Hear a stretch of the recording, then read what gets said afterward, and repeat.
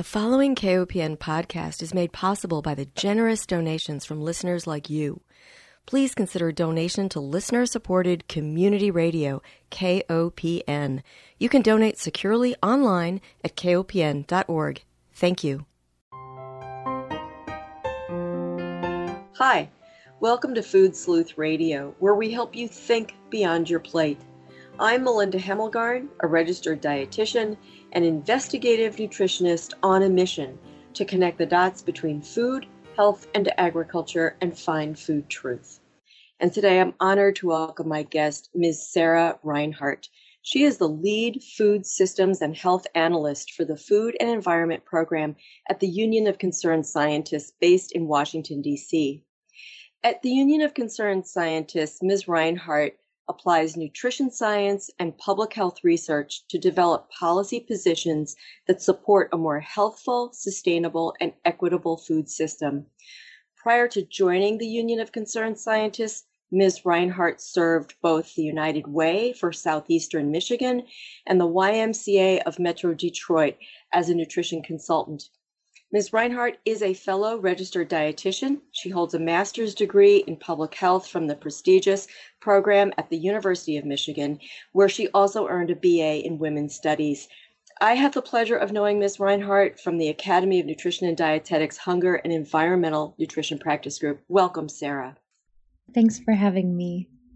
Well, it's my pleasure. You have a really interesting background from a dietitian's perspective in that you were really based on looking at food policy and regulations. So my first question to you, though, is what was it about the Union of Concerned Scientists that appealed to you?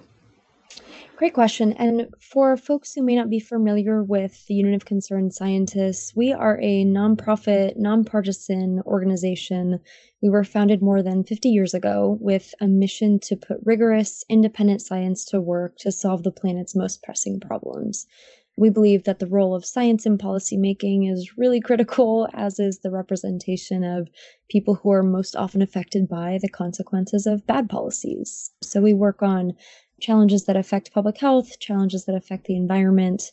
And for me, what was really compelling about UCS's work and their vision was just recognizing that critical intersection between policy that's science-based and also policy that's really representing the interests of groups that are often really marginalized and actually have been disenfranchised in the past by science and by the scientific process. So I think that there's, like any organization, UCS continues to evolve and to do that work with authenticity, but I'm really appreciative that there's an opportunity there to really address the challenges that are harming a lot of communities.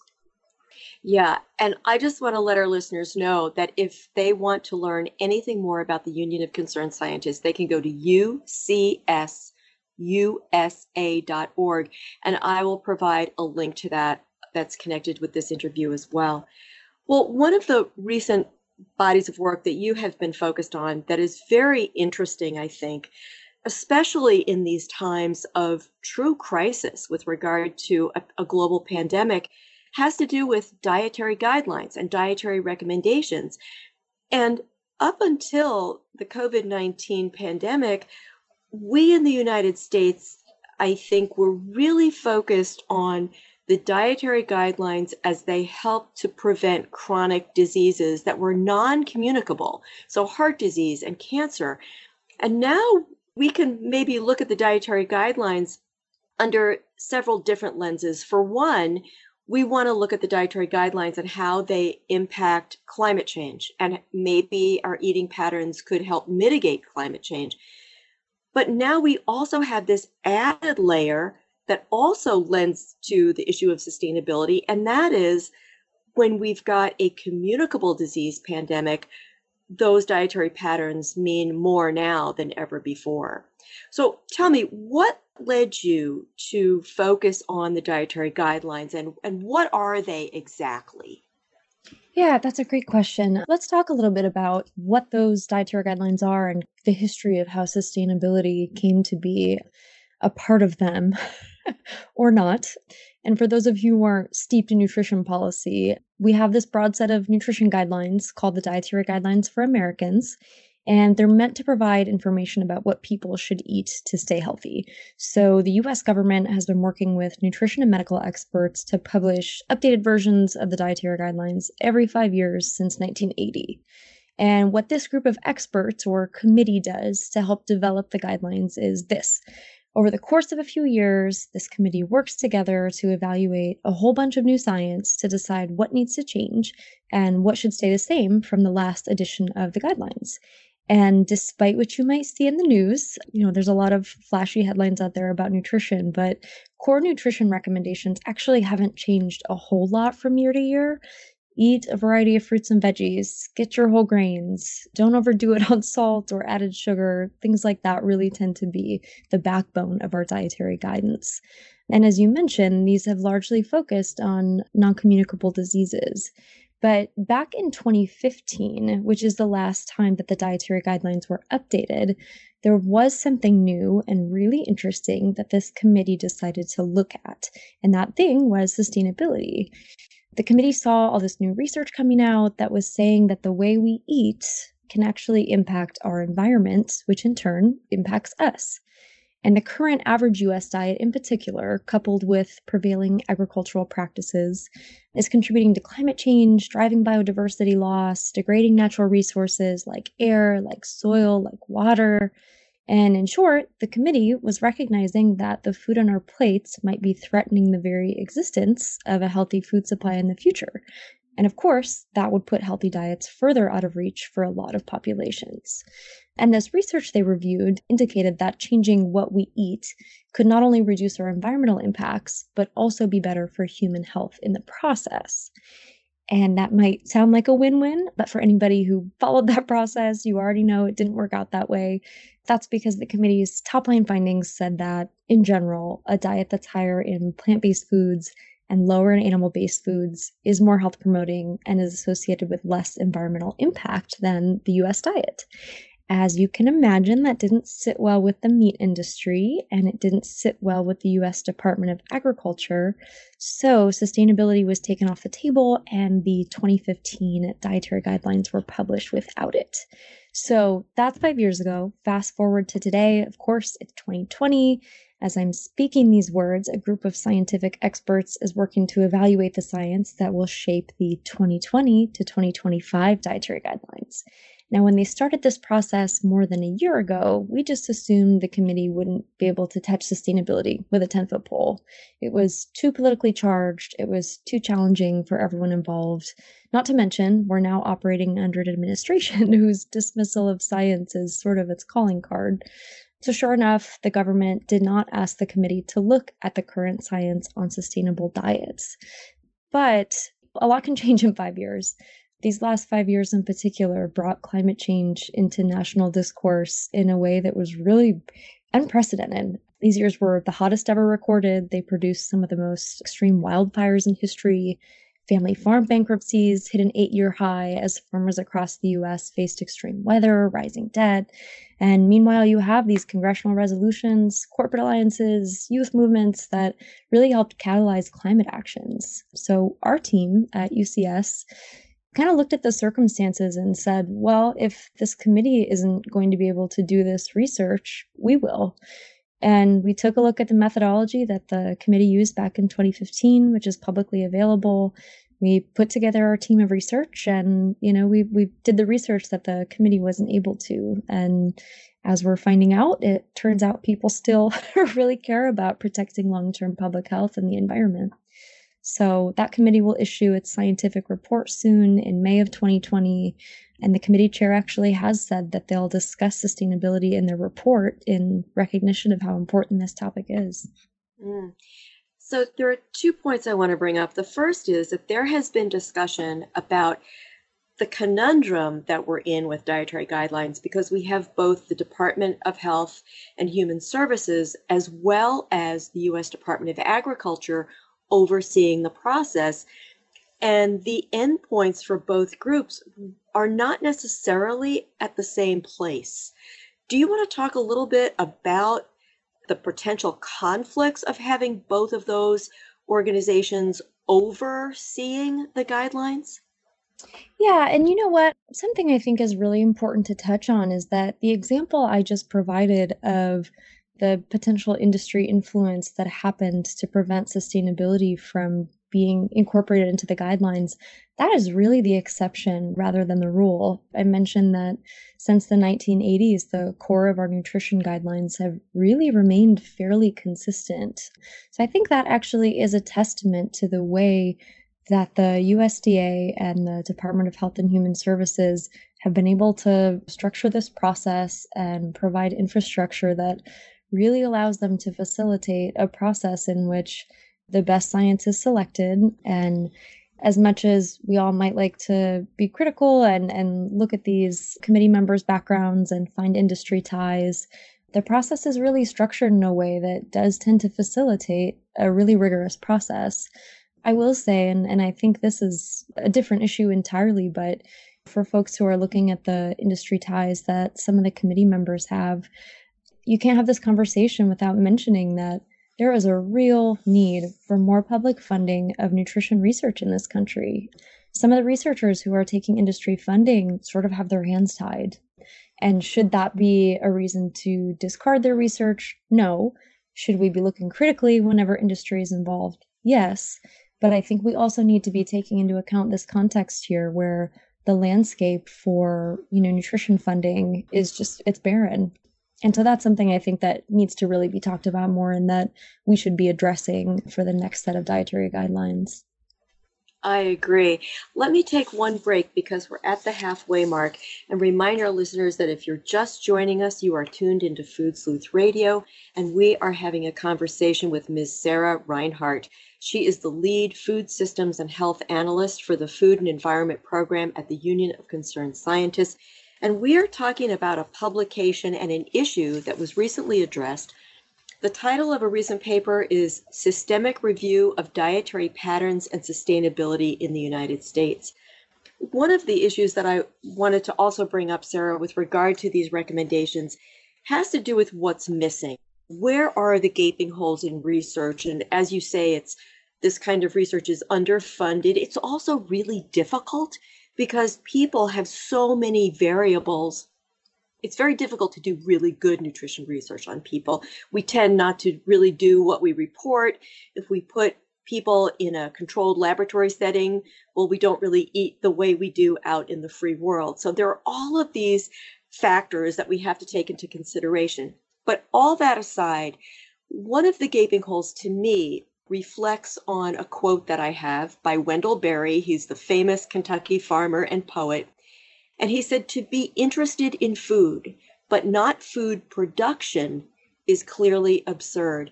And I think that food production, the methodology by which we produce our food, has long been neglected as part of the equation of what is healthy eating. Would you agree with that? Yeah, I think it's a fantastic quote and it's insightful, particularly in the current moment that we're in, because we're really seeing now sort of the walls come down around our food system, and we're starting to really understand how it's by design fairly dysfunctional and designed to really work well for some people and work really poorly for others, like the people who are actually producing our food. Some of the resources that get used in the process or degraded, like our soil, our water.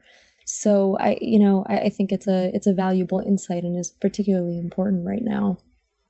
And even with regard to guidelines to say eat less meat, I think that for too long we have put all meat in the same category without really factoring in where and how that meat is produced. Does beef, for example, come from a feedlot where the cattle are confined and fed grain, often given antibiotics and hormones, or is the beef coming from, say, a grazing situation or a pasture-based system where the animals do not receive pharmaceuticals? They're much healthier.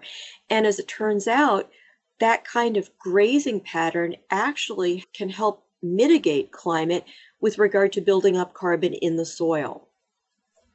Yeah, and I think to your point about, where are the research gaps, and I'd love to sort of touch on our paper findings here in a minute, but to speak to those gaps, We performed a systematic review of the current literature on sustainability and dietary patterns, but sustainability means so many things. It means environmental sustainability, which, as I mentioned, is water use, it's greenhouse gas emissions, it's air quality. But there are also other dimensions here. There's social sustainability, there's economic sustainability. And to your point, there are different systems at play here. For example, cattle raised with rotational grazing versus cattle raised in CAFOs that are owned by larger companies. And, do we have the data that's granular enough to help us really identify the differences there and where the potential, synergies and trade-offs are between, the environmental, social, and economic dimensions of sustainability? So I think it's a really important question to ask. And one that, quite frankly, we can look at studies and we can draw kind of broad conclusions, but that is realistically, that is a gap in the data that we need to know more about, what are the outcomes associated with these particular systems and particular ways of doing agriculture. Yeah. And, even with regard to vegetables, every dietary guideline across the globe recommends that people eat more fruits and vegetables. But at the same time, in thinking about the meat issue, how and where vegetables are produced matter too. And I think that with the COVID-19 pandemic, as you mentioned, how we are producing and where our food is coming from, who is producing it, becomes ever more critical. So just as meat isn't meat, I would argue that kale isn't kale. And kale coming from my local regional farmer is likely to be more sustainable than kale that is grown in California and shipped halfway across the country to go into my supermarket. We're not factoring in the cost of fossil fuel in our food production. And there's a lot of variables at play there, right? So it's a complex equation, which I think is what makes this type of research so difficult. Those are a lot of variables to factor in of, what are the fossil fuels used? What's the efficiency of those transportation methods? It's a lot to factor in. So I think this is really an evolving science, and we'll continue, hopefully, to see progress here and to see finer points put on those research questions. Right. And even when our distribution models are thrown off, so when shipping or distribution becomes hampered because of, say, a global catastrophe, then that also impacts the kind of food availability that we have in our markets. Sure. And I Melinda, I'm really glad you brought up disruptions in our food supply, because I think it's pretty tough to have this conversation and not address the elephant in the room, which is this crisis we're having right now with COVID-19 or the coronavirus. And one of the things that we've been hearing a lot about in the midst of this public health crisis is the role that frontline workers, particularly food producers and food workers, are playing. And these are our country's essential workers. We rely on them to help us keep food on our plates, even when everything else is stopping in its tracks. But this is also a workforce that has seen really extreme economic inequality and health disparities for a long time.